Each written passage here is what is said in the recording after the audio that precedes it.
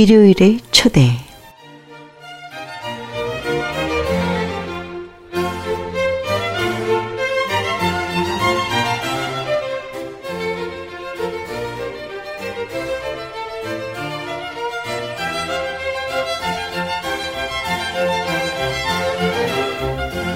NYBM 뉴욕 불교방송의 청자 여러분, 안녕하십니까? 일요일의 초대의 보광화입니다.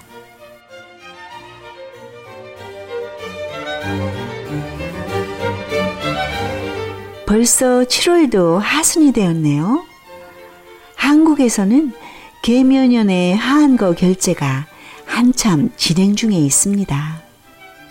언제나 같은 바람이지만 전국 97개 선언에서 실시 중인 이번 하한거 정진을 통해 단 한 분이라도 큰 선지식이 출연해 주실 것을 간곡한 마음으로 기원해 맞이 않으면서 저는 오늘도 7월 일요일의 초대 대문을 활짝 열고 애청자 여러분을 마중하고자 합니다.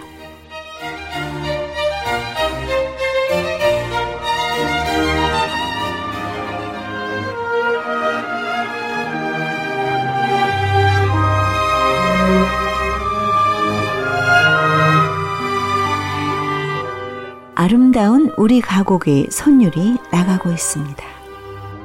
비목, 소프라노 신용옥 선생이 연주합니다.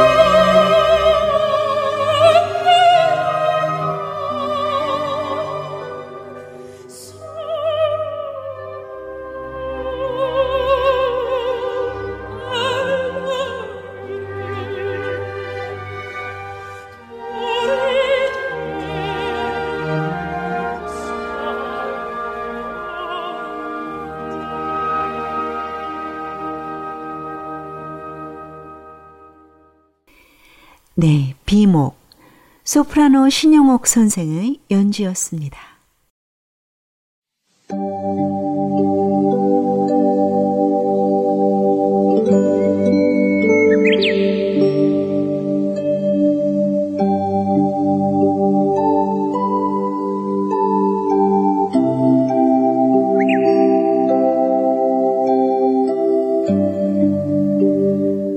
금지 풍광. 84,000의 병을 가진 것이 중생. 전부안 내소사 주실 해안 대종사.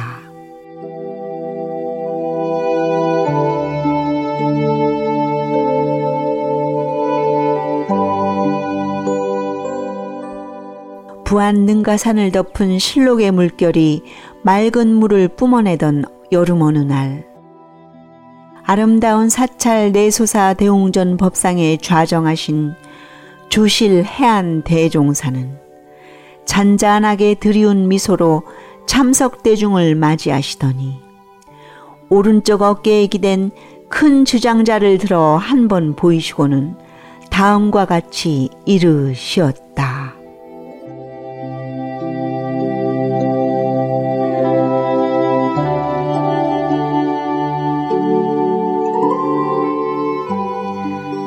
팔만 4천의 병을 가진 것이 중생. 부처란 무엇을 가리킨 말인가? 부처란 무엇을 가리킨 말인가?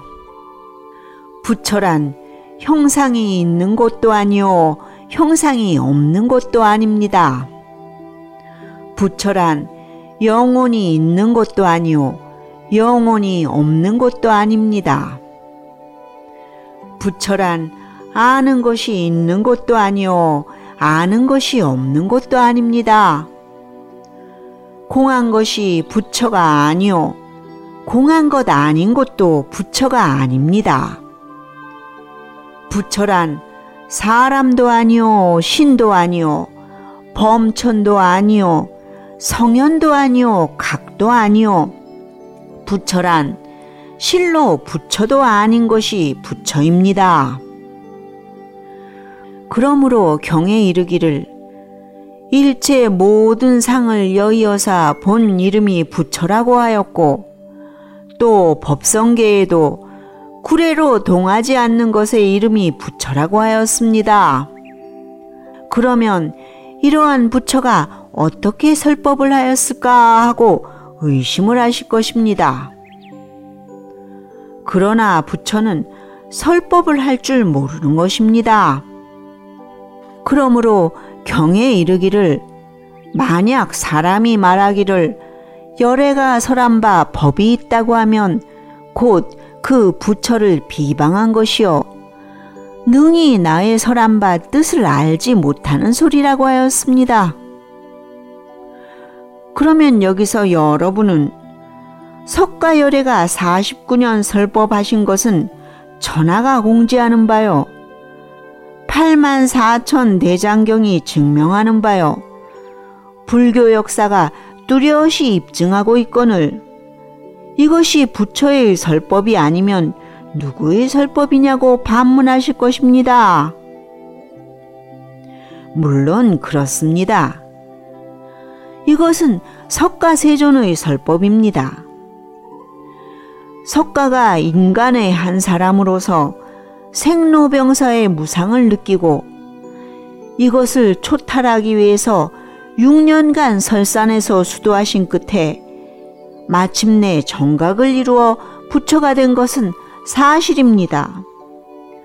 그러나 부처가 되신 석가는 부처의 자리에 주하여 있지 않고 다시 중생의 세계로 발길을 돌이켜 중생의 몸으로 중생과 함께 괴로워하고 중생과 함께 울고 함께 밥을 먹고 중생과 함께 옷을 입고 하였습니다. 부처는 가고 오고 앉고 눕는 것이 아니거늘 석가는 중생과 같이 가고 오고 앉고 눕고 하였습니다. 부처는 입이 없는 것이거늘 석가는 49년이나 장광설로 사자후에 무진법문을 설하였으니 이것은 오직 환과 같은 대비의 지혜로서 괴로워하는 모든 중생을 건지기 위하여 고뇌의 망상의 탈을 쓰고 일대극을 연출하신 석가세존의 설법이지 부처의 설법은 아니라는 말입니다. 이 점에서 우리는 석가세존 앞에 더욱 뼈저리게 감사하고 머리 숙여 경찬하고 싶고 그 위대한 덕상을 앙모하는 바이며 그 넓으신 대원의 바다에 들어가 목욕하고 싶은 것입니다.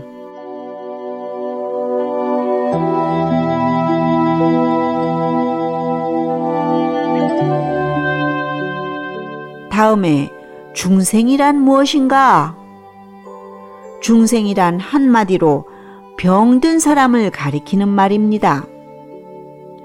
어째서 중생이란 모두 병든 사람이란 말인가? 중생이란 모두 체한 사람이기 때문입니다. 어째서 중생은 모두 체한 사람이냐 하면 중생은 보면 보는 대로 보는 병에 걸리고 들으면 듣는 대로 들리는 병에 걸리고 육진 경계에 부딪히면 부딪히는 대로 모두 병을 이루고 말기 때문입니다. 예를 들면 산을 보면 산에 걸리고 물을 보면 물에 걸리고 종소리를 들으면 종소리에 걸리고 북소리를 들으면 북소리에 걸려서 통하지 못하고 막히기 때문에 천차만별에 전도되는 병을 이루어서 하나도 병 아닌 것이 없다는 말입니다. 뿐만 아니라 큰 것은 커서 병이요 작은 것은 작아서 병, 긴 것은 길어서 병이요 짧은 것은 짧아서 병, 유한 것은 유해서 병이요 강한 것은 강해서 병, 미련한 놈은 미련해서 병이요 영리한 놈은 영리해서 병, 나은 놈은 나아서 병이요 죽은 놈은 죽어서 병. 이와 같이 84,000의 병을 가진 것이 중생의 병이라는 말입니다. 이리하여 항아의 모래수와 같이 무량무수의 많은 중생들이 하나도 병 없는 놈이 없다는 말입니다.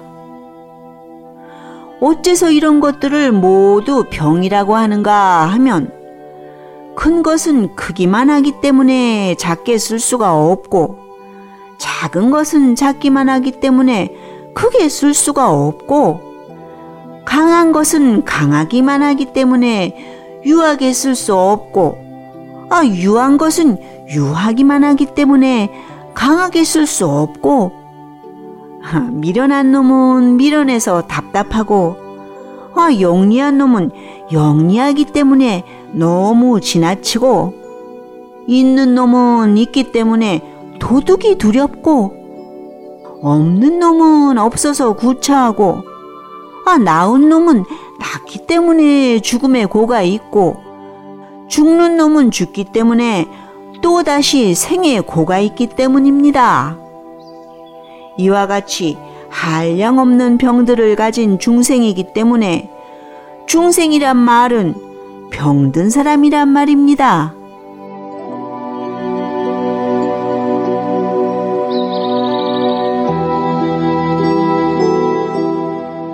다음으로 설법이란 무엇인가? 설법이란 한말로에서 의사가 약을 쓰는 것과 동일한 것입니다. 의사가 약을 쓰는 방법이란 눈 아픈 사람에게는 안약을 쓰고 체한 사람에게는 소화제를 주고 머리 아픈 사람에게는 진통제를 주듯이 병에 따라 각각 약이 다르게 되는 것입니다. 이와 같이 석가세존의 설법도 일정하지 않습니다.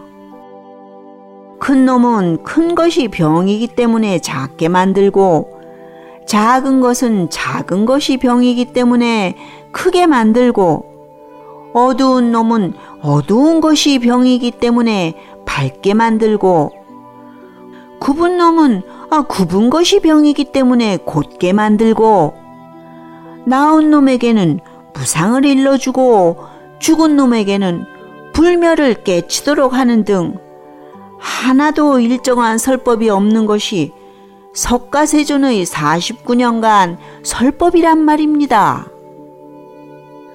그러므로 경에 이르기를 정한 법 없는 것의 이름이 안욕따라 삼맥삼보리법, 가장 잘 사는 법이라 하였고, 또한 가히 설할 바 정한 법이 없다고 하였습니다.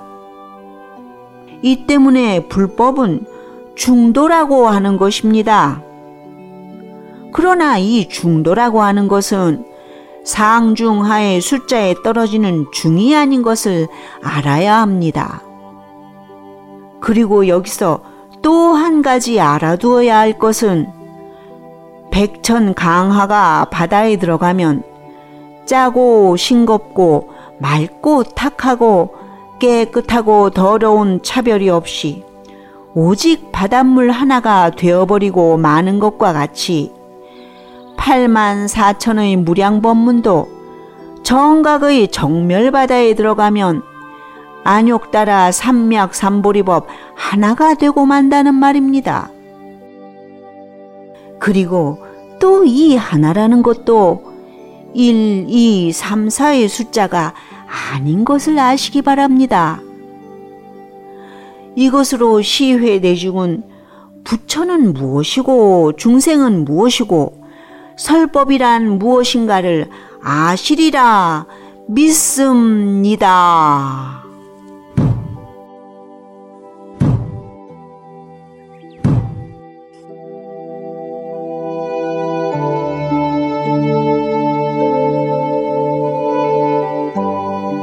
말씀을 다하신 해안 대종사는 주장자를 들어 한 번 수평으로 보이신 후 이내 크게 3번 내리치시고는 내소사 법상에서 내려오셨다.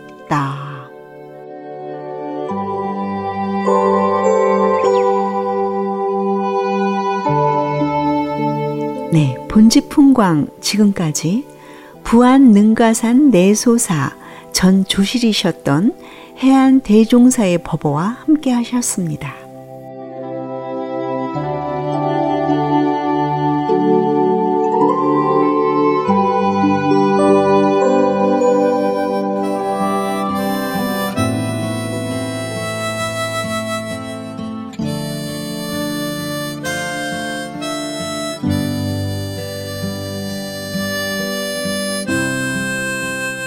법능 스님의 음악이 흐르고 있습니다. 바람이 오면.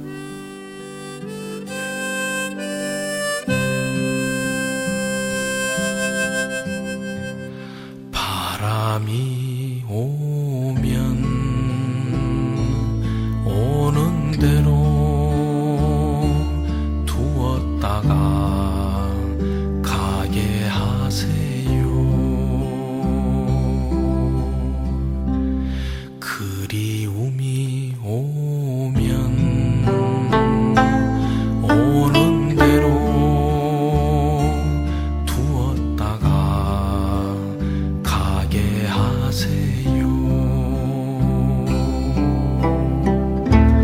아픔도 오겠지요.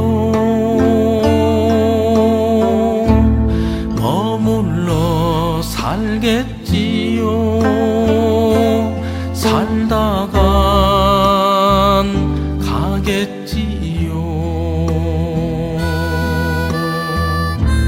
세월도 그렇게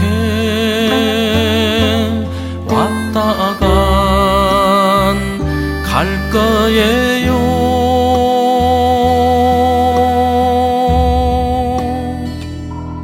가도록 그냥 두세요.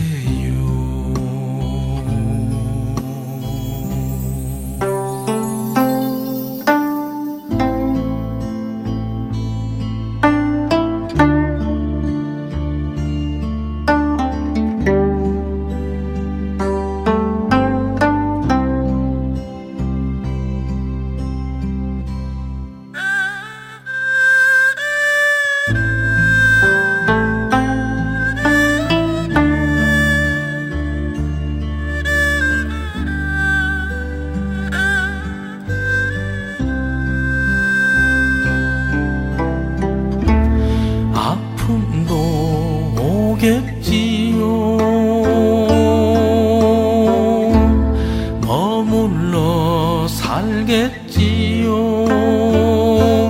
살다간 가겠지요. 세월도 그렇게 왔다간 갈 거예요.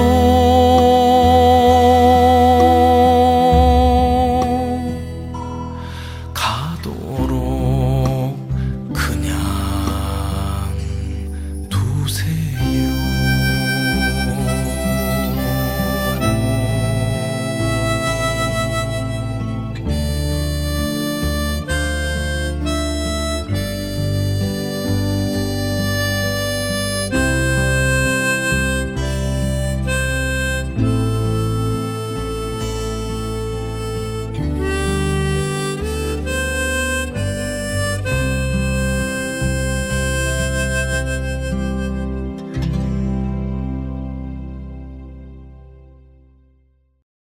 네, 바람이 오면 법능 스님의 목소리였습니다.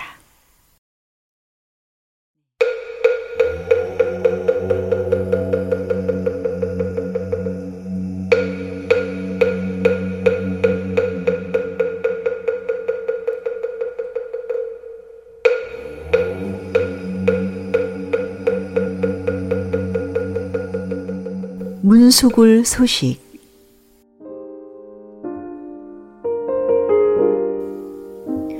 보스턴 문수사 회주 포회당 도범 큰스님께서 저희 방송으로 내려주신 서신들을 묶은 문수골 소식. 이번 시간에는 생사 불이편을 만나 음미하겠습니다.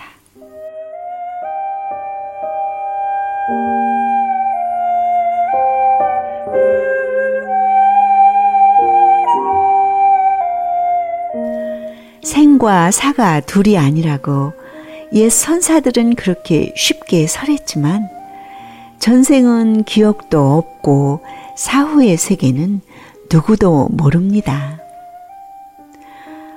태어나자마자 울음으로 삶을 시작하고 삶을 마감할 때도 주위 사람을 울리며 갑니다. 이른 아침이 찬란한 햇빛으로 밝아져도 석양이면 울음으로 붉은 눈동자처럼 저녁 노을이 집니다. 슬플 때도 울고 외로워도 울며 아파도 울지만 감격해도 웁니다. 나 때문에 울기도 하고 남의 슬픔 때문에 눈물을 흘릴 때도 많습니다. 눈물은 나도 남도 속일 수 없는 감정 그대로이고 눈물은 바닷물같이 왜 짠지 모르겠습니다. 짠 눈물을 흘리고 나면 또 다른 세계가 보이고 격정에 겨웠던 그 자리가 한동안 비어 있습니다.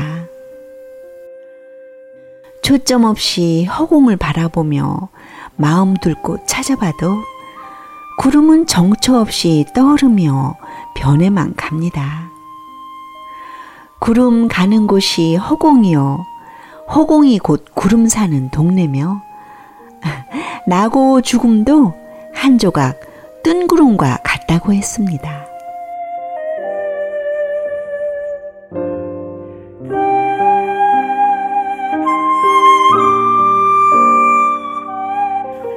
인도의 우화 중에 이런 이야기가 있답니다.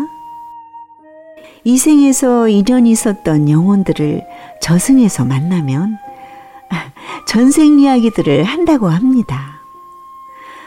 결국은 누구나 죽는데 전생에서 너무 힘들게 살았다며 서로들 허허한 헛웃음을 웃는답니다.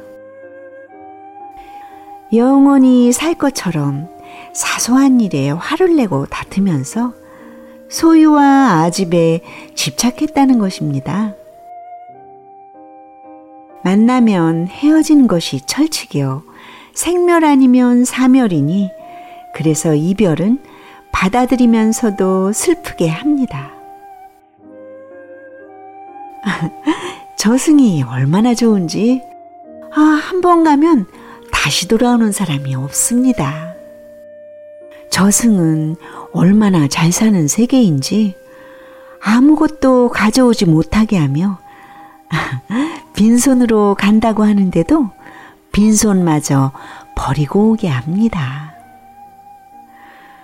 저승은 나이에 순서도 없고 높고 낮음이나 많고 적음의 차별이 없이 모두를 평등하게 맞이해 줍니다.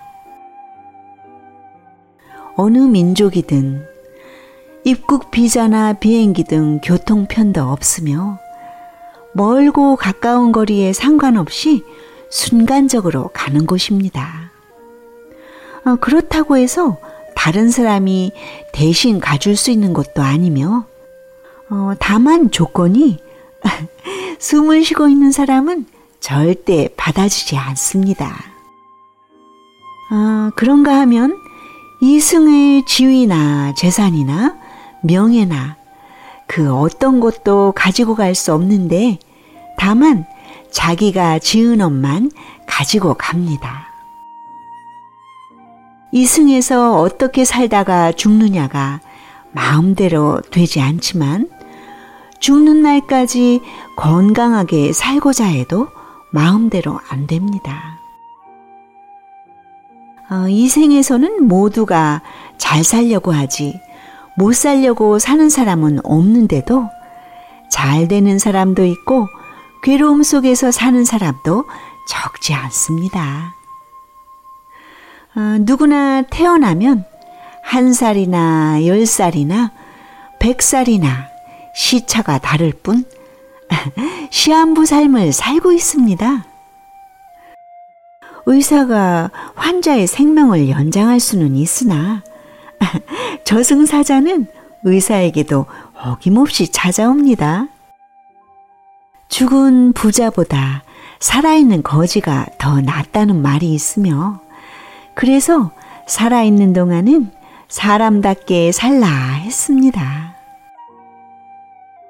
지금까지 살아온 지난 날을 다시 고칠 수는 없지만 앞으로 살아가는 길은 점차 바꾸어가며 살 수 있습니다. 아무리 가까운 길이라 해도 가지 않으면 목적지에 도달하지 못하듯이 아무리 쉬운 일이라 해도 실행하지 않으면 이루지 못합니다. 마음이 현실을 만들어내고 현실은 마음을 바꿈으로써 새로워지고 밝아지며 열립니다.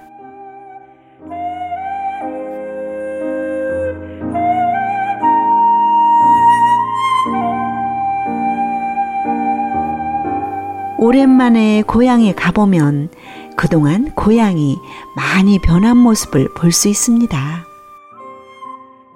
자기의 옛 추억을 위해 고향이 발전하지 않고 옛 모습 그대로 기다리고 있지 않으며 고향보다 먼저 자신이 어떻게 변했느냐는 고향에 가보면 거울처럼 되비춰줍니다. 그동안 고향도 많이 변했지만 그보다 내가 더 많이 변했음을 절실히 느끼게 했습니다. 저희 부친이 작고하신 소식 문수사 신도님들에게도 알리지 않고 다녀왔는데 뉴욕에 사시는 곽법사님까지 아시는군요. 위로의 말씀 감사드리면서 다음에 다시 소식하기로 하고 이만 줄이겠습니다. 2018년 2월 13일 문수굴 도범 합장.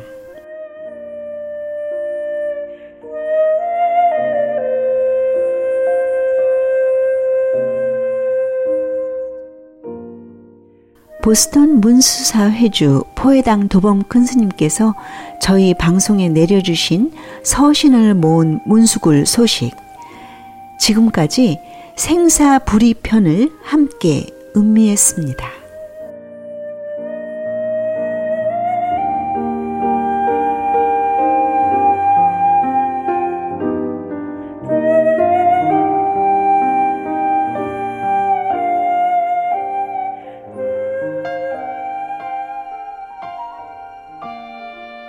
임재범 씨의 음악이 나가고 있습니다. 아버지 사진입니다. 문득 떠오르겠죠. 참 많이 울 것 같아요. 미움과 그리움, 사랑과 원망이 섞인 복잡한 마음이죠. 차가운 길목에 서서 참 오래 기다렸었죠. 그 맘을 얻으려, 그 맘을 이해하려 기웃대던 시간들. 다른 게 보여요. 당신의 나이가 되니 감당 못하셨을 그 무게와 외로움들이 핥히던 순간도 조금 아프셨을 그 맘 사랑이었을까요. 둘이서 같이 걷던 단 한 번의 추억이 있어요. 언제나 분주한 뜻 모를 당신 삶 속에 난 늘 혼자 같았죠. 내가 닮았네요. 미워한 그 모습까지 다가설 수 없게 멀었던 조용한 사랑. 어떤 세월에도 결국 보고 싶은 대체 가족이란 뭘까요. 다른 게 보여요. 당신의 나이가 되니 소리 못 내셨을 고뇌와 두려움들이 화내던 순간도 어쩜 사랑이던 내 맘 이제서야 꺼내요.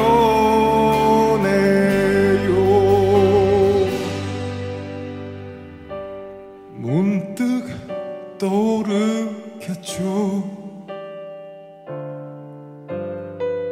참 많이 울 것 같아요.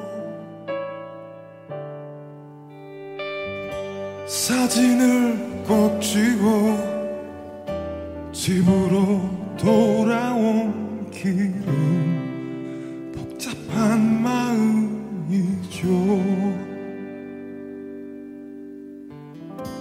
이별은 미움을 더죠.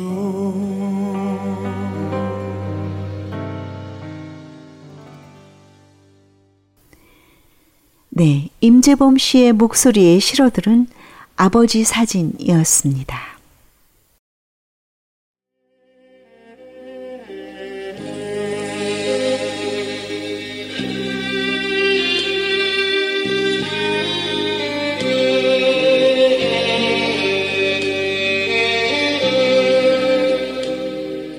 생활 속에 피는 연꽃.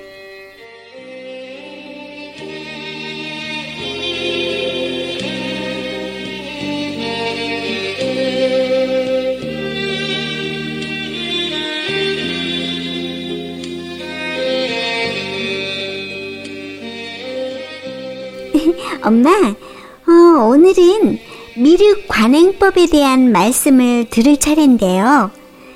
미륵 관행법이 뭔가요? 그래. 미륵 관행법에 대해 살펴보기로 하자.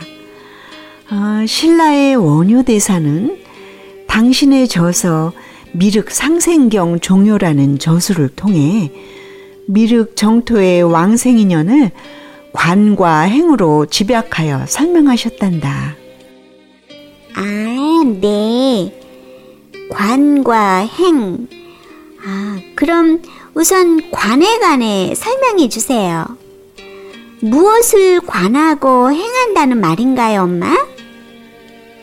그것은 경전에 묘사된 미륵의 정토를 관하는 것과 미륵의 모습을 관하는 것인데, 이 관을 통해 삼매를 이루라는 가르침이 되겠다. 여기서 말하는 삼매란 미륵과 행자와 관법의 일치를 뜻하는 것인데, 이를테면 이 셋이 한 덩어리가 되는 것이라 말할 수 있겠다. 이 삼매를 통해서 행자가 융화되고 관법이 융화된 그 자리에 저희는 무엇이 남는다고 생각하니? 글쎄요. 저에겐 몹시 어려운 질문인 것 같아요. 그렇지만 아마 미륵이 아닐까요? 그래, 맞아, 제이야. 우리 딸이 참 잘 생각했구나. 그래요? 좋아라. 그래, 행자와 관법이 융화된 자리에서 오롯이 미륵만이 온전히 있기 때문에 미륵의 정토가 그대로 현현되어 있을 수밖에 없는 것임을 알 수 있겠다. 네. 행자와 관법의 일치로 얻어지는 삼매, 이를 미륵신행의 관법이라는 말씀이겠요, 엄마? 그래, 맞아. 그렇게 정리하면 되겠다. 엄마? 그럼 다음은 행인데 무엇을 행하라는 건가요?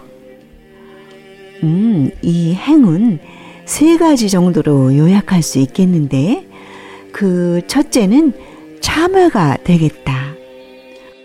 자비하신 미륵의 이름을 새기고 공경하는 마음으로 과거에 지은 갖가지 허물을 참회하라는 말씀이 되겠구나. 미륵을 마음으로 또 입으로 염송하여 그 자비 아래서 모든 잘못을 녹이는 작업, 이것이 바로 미륵과 통하는 행자의 첫 번째 작업이라 말할 수 있겠다. 네, 그렇군요. 그럼 그 다음은요? 둘째는 미륵이 지니고 있는 그 높은 덕을 우러러 사모하는 것이고, 셋째는 탑을 쓸고 땅을 고르고 향과 꽃과 온갖 것을 공양하는 일이라 하겠는데, 원효대사께서는 이 관행을 일러 미륵의 정토로 향하는 한 그루의 나무에 비유하셨단다. 네. 관행이 한 그루의 나무라면 어떤 것이 뿌리이고 줄기가 되나요? 원효대사의 가르침에 의하면 관과 행을 아는 것, 그 자체가 뿌리이고, 그 뿌리에서부터 싹이 돋게 되는데, 참회를 하면 땅 위에 솟은 싹이 줄기를 이루어 고통의 세계인 땅을 여의게 되고, 또 미륵의 덕을 사모할 때 나뭇잎은 무성하게 자라 서늘한 그늘을 이루게 되고, 향과 꽃을 공양하는 정성으로는 가지마다 묘한 꽃이 활짝 피어나게 한다고 가르쳐 주셨단다. 그리고 마지막으로 관법을 통해 삼매를 이루는 것은 향기로운 보배의 열매를 맺는, 즉 바로 이 자리에서 미륵을 보고 미륵의 정토에 왕생하는 자체라고 본 것이라 할 수 있겠다. 그런데 여기서 주의할 점이 있구나. 엄마? 그 주의할 점은 무엇일까요?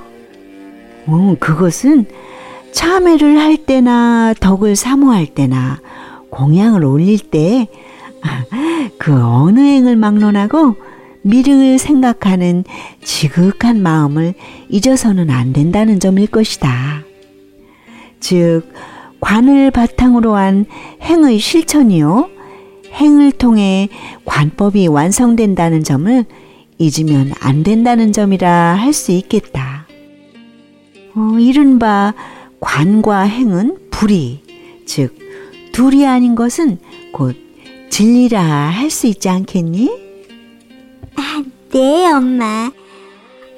역시 원효대사의 가르침이 저의 마음에도 와닿는 부분이 많으네요. 엄마, 그럼 다음에 살펴볼 내용은 어떤 것이 있어요? 다음은 미륵의 본행과 십종행에 대해 살펴볼 차례인데 이 내용은 다음 시간에 공부하도록 하자, 제이야. 네, 엄마. 그럼 8월에 다시 공부하기로 할게요, 엄마. 우리 엄마, 오늘도 수고 많으셨어요. 고맙습니다.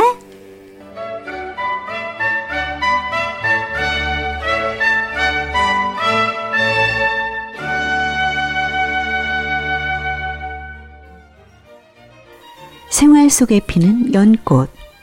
지금까지 제희와의 대화를 통해 미륵 신행의 관행법에 대해 공부했습니다.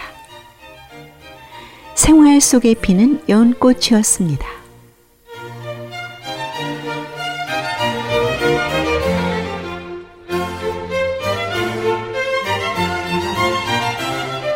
오늘도 엔딩 시그널이 흐르고 있습니다.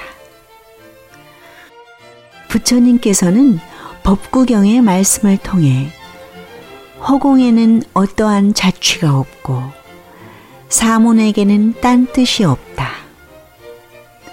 세상은 모두 덧없지만은 부처님에게는 내 것이 없다 하신 이 말씀을 다시 한번 음미해 보면서 7월에 보내드린 NYBM 뉴욕 불교방송의 일요일의 초대는 여기서 이만 줄이겠습니다. 지금까지 저는 보광화였습니다. 오늘도 마음을 나눠주신 애청자 여러분들께 감사의 말씀 드립니다.